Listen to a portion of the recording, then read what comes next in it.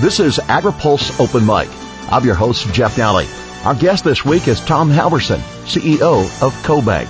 AgriPulse Open Mic is brought to you by Syngenta. See how we're focusing on our one planet with 6 commitments. See the Good Growth Plan on the web at www.goodgrowthplan.com. AgriPulse Open Mic continues with Tom Halverson next. Syngenta's Good Growth Plan is about the biggest challenge facing humanity, feeding a growing population. Syngenta's Good Growth Plan is about 6 commitments: to make crops more efficient, rescue more farmland, help biodiversity flourish, reach and empower smallholders, help people stay safe, and to look after every worker throughout the entire supply chain network. One planet, 6 commitments. Learn more at www.goodgrowthplan.com. This is AgriPulse Open Mic. Farmers and ranchers are suffering the ill effects of low commodity prices and reduced farm income. Tom Halverson, CEO of CoBank, says the down cycle is threatening the industry. Debt levels and leverage in the farm economy have increased. Cash flow has decreased. Cash flow has decreased more than input costs have decreased. So, there's a lot more strain and stress in the farm economy than there was 4 or 5 years ago when cash flows were substantially higher. And that has accumulated over that period. So, things are difficult throughout the farm economy. Are we at a bottom yet? That is a question I am asking customers and other stakeholders all the time, and we're looking for leading indicators that would tell us that perhaps we have. We're certainly looking for those. So what might those leading indicators be? Well, they might be a slowdown or an arresting of the decrease in farmland values or cash rent values, for example. And in fact, in some places, not nationally, but in some places, it looks like farmland is stable. Some cases, selectively rising or cash rent stabilizing. So there are some leading indicators that may lead us to believe that we may be past the worst. But I think on an aggregate basis, it's still a little bit too early to say that. The USDA has projected net farm income after having fallen 50% over a 3-year period to have modestly increased. I don't think, seen the final data on that. If that's true, that would be good news on a nationwide basis. But even under that nationwide picture, there's still a lot of difficulties across the economy, given that we've been in this down phase for so long, and it's going to take a meaningful period of correction before people get in materially stronger positions. How has this affected operations, either from capital purchases or from their input purchases per crop year, or even the structure of their financing? I think all of the above would be true. People are borrowing potentially differently because their balance sheet and their cash flows look and feel and are in fact different than they were 3 or 4 years ago. Their borrowing base might be different. They hopefully would be considering the aspect of the interest rate environment being meaningfully different in the next 2 or 3 years than it has been over the last 3 or 4 years, where we've had an extended period of unprecedentedly low interest rates, during which interest rates as a cost of your production process have been a not significant matter, but on a going forward basis may become more relevant than they've been for many years. So there's a lot of change going on in the operating environment for agricultural producers that's going to make things a little bit more complicated. A few weeks ago, CoBank offered a report suggesting that there were 380 Chapter 12 bankruptcies back in 2014. That increased to 500 last year. How much is riding on 2018 now? I think a lot is frankly riding on 2018 because when your cash flow is break even or potentially negative, you're suffering from not just, a 1-year impact, you're suffering from a cumulative impact over an extended period of time. And I think the longer this goes on, the more that is likely to increase.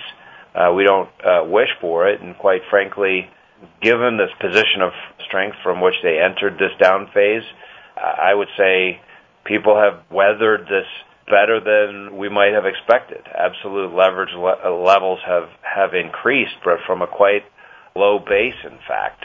But we're now at a point in this process that has gone on for so long that it gets harder and harder to weather the storm, if you will, if we don't get some improvements in the operating environment in general and commodity prices in particular. Given this challenging balance sheet that we have, I'd like to ask, is the current farm bill we have, is it adequate to protect farmers in this economy right now?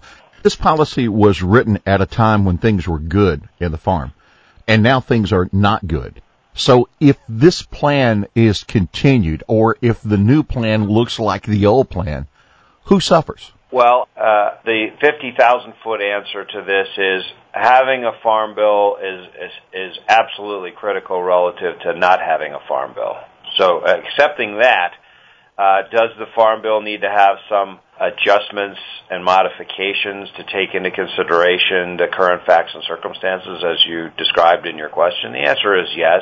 You know, my overwhelming imperative is to see that the new bill gets appropriately negotiated among the various constituencies in the House and Senate, and that it ultimately get done. And I'm confident that it will be adjusted in ways that are appropriate for the time. We're waiting for the final numbers for crop insurance performance in 2017, but the rough numbers suggest farmers paid in about $10 billion in premiums, and indemnities look to be around $6 or $7 billion. So the program thus far is solvent, but yet we have a CBO report suggesting that you could save $3.4 billion by coming in with some sort of a premium cap or a multi-layered premium cap to save expense of the program. Does crop insurance need to be changed, and what are your concerns if crop insurance is changed with a means test or elimination of the harvest price option or other elements that farmers are using for risk management?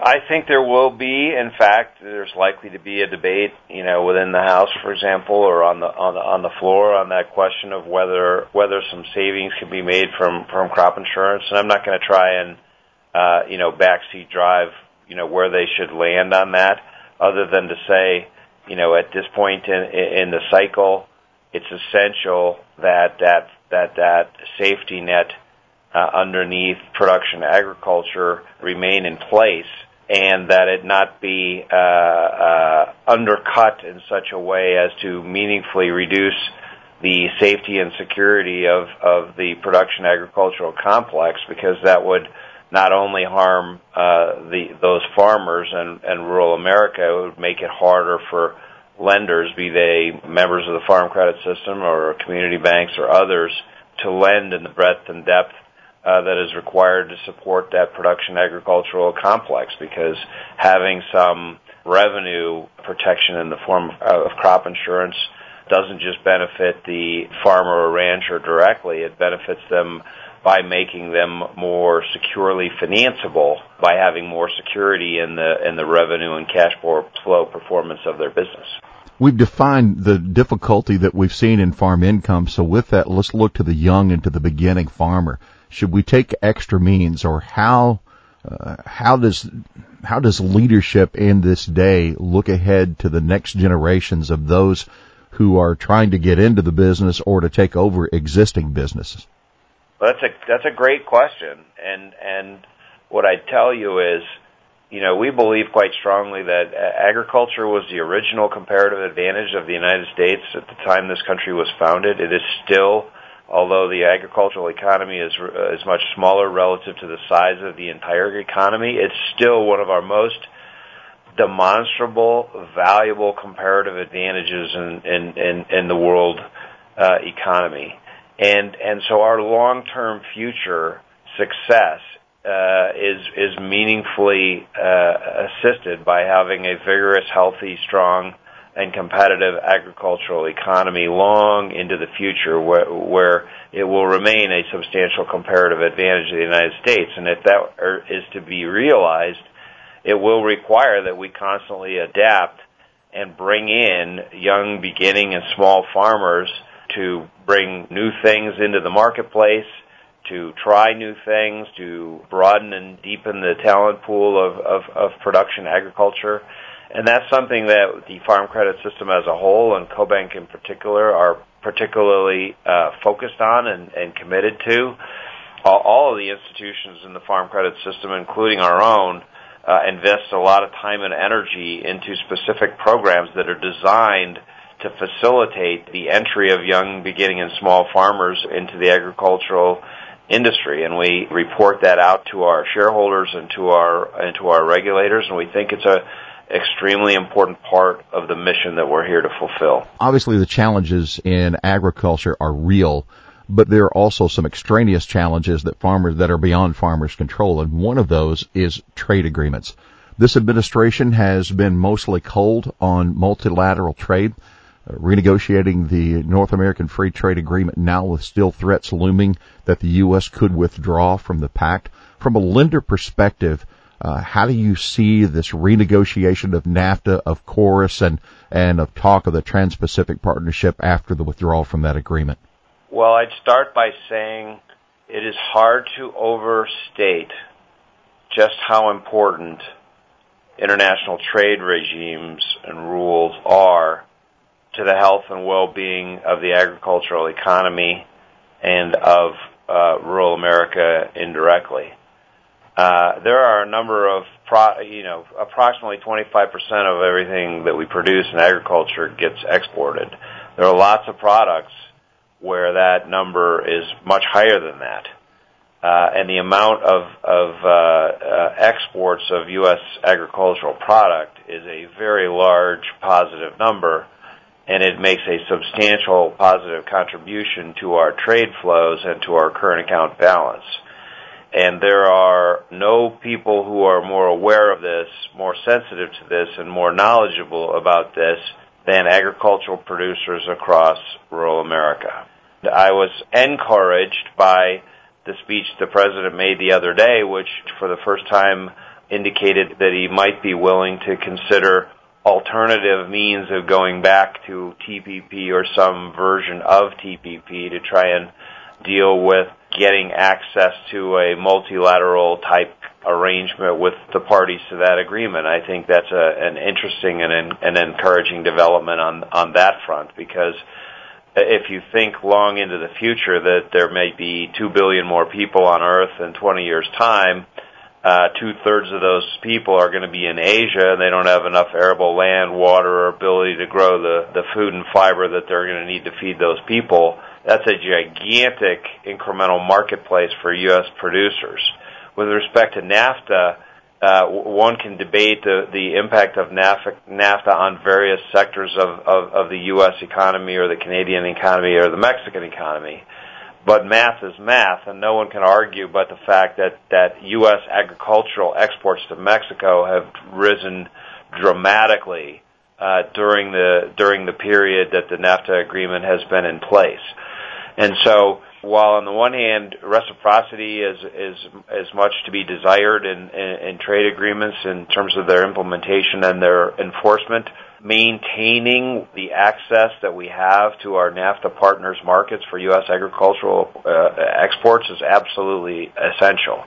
Because if we were to unilaterally withdraw from the NAFTA agreement, for example, we would have a significant negative external shock to the U.S. agricultural economy at a time when that agricultural economy is already very weak and suffering for the reasons we've already discussed, being 3 to 4 years into a very difficult, long-lasting commodity price cycle at the very moment when we're in a rising interest rate cycle. So to be hit with elimination of our NAFTA access to those export markets would be bad at any time. It would be particularly unwelcome at the present time.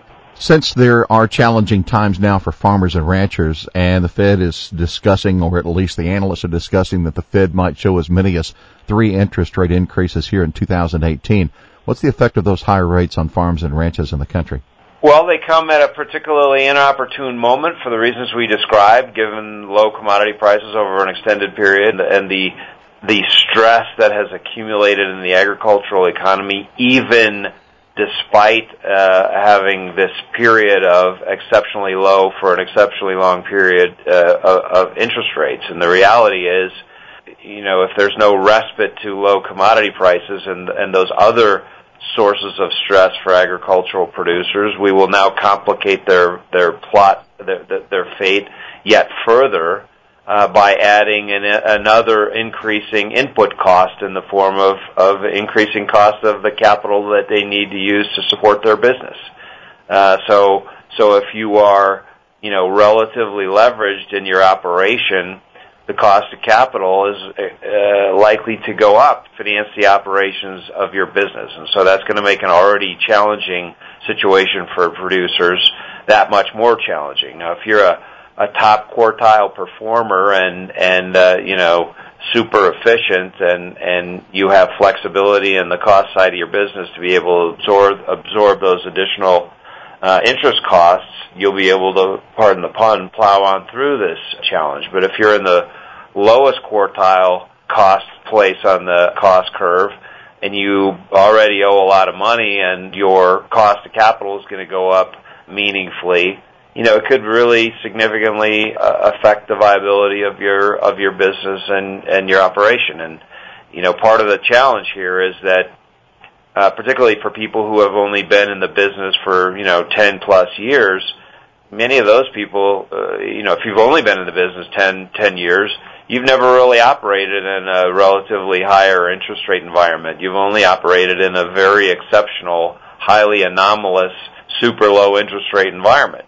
Those people who experienced the 1980s, they remember when interest rates were way over 10%, and they may have learned through that experience how to manage interest rate and capital cost risks in their business in a way that more newer and more recent entrants into the agricultural production business may not have. The tax reform that was passed by Congress and is now coming for the country, was that a benefit for agriculture? I do expect it to be felt down on the farm. But in terms of understanding exactly how it's going to flow through all parts of the production complex, I am not exactly sure how it's going to manifest itself everywhere. The legislation came to fruition in a relatively short period of time. We at CoBank and our partners in the Farm Credit System are digesting all of its attributes, trying to figure out what it means for agricultural co-ops on the one hand, farmers and ranches on the other hand, traditional loan products on the one hand, operating leases for equipment on the other. The bottom line is we believe that in aggregate, the reduction in taxes on an absolute basis is going to be beneficial. Whether you're a private grain business, for example, or a cooperative grain business, we think this is going to be helpful in rural America in general and the agricultural economy in particular. In the State of the Union address, the President has discussed an infrastructure investment of up to $1.5 trillion. How important right now, despite the economic climate of the country, how important right now for the country to make investment in bridges, roads, railways, and waterways? If you look at the math and the economics, the United States has been effectively decapitalizing its infrastructure asset base for a long period of time, meaning we are investing less than the replacement cost of our existing infrastructure. And that's not a good situation, right? If you look at the health and well-being of the locks and dams on the Mississippi River and its tributaries, they're at the end of their useful life. Many of them are falling into a serious state of disrepair, which, if not meaningfully addressed, will have a direct, tangible negative impact on our ability to move millions of bushels of grain up and down the river. That's just a small example of this. So if you step back from where are we in the economic cycle, where are we relative to the tax bill, where are we relative to other transitory events of the moment, the reality is the United States as a country needs to meaningfully increase its infrastructure investing in order to ensure and safeguard the long-term productivity and growth potential of our economy. I would argue that the time to start is not, next week or next year. The time to start is now. And if you ask me that in 6 months' time, I'll say the same. And if you ask me in 2 years' time, I'll say the same. Well, Tom Halverson, it's a busy season, and we certainly appreciate you taking time to spend with us here on this edition of Open Mic. It is Open Mic, and you have the last word. Well, I appreciate that very much. We're deeply optimistic about the state of the economy in the United States. We are deeply supportive of the fulfillment of our mission in rural America, both for agriculture and for infrastructure. We're looking forward to taking the positive operating environment with good GDP growth and low inflation and still relatively low interest rates, and doing everything we can on behalf of our customers and our mission to try and address the challenges that people and businesses in rural America face in general, agriculture in particular. And we look forward to partnering with our customers and other industry stakeholders and supporting activity from whatever quarter, Democrats, Republicans, hopefully on a bipartisan basis, to further the possibility of increasing our infrastructure investments for the long-term health and well-being of our great country. So we appreciate the opportunity to work with so many terrific farmers, ranchers, and business people across rural America. Our thanks to Tom Halverson, CEO of CoBank, our guest this week on Open Mic. AgriPulse Open Mic is brought to you by Syngenta. See how we're focusing on our one planet with 6 commitments. See the Good Growth Plan on the web at www.goodgrowthplan.com. For AgriPulse, I'm Jeff Alley.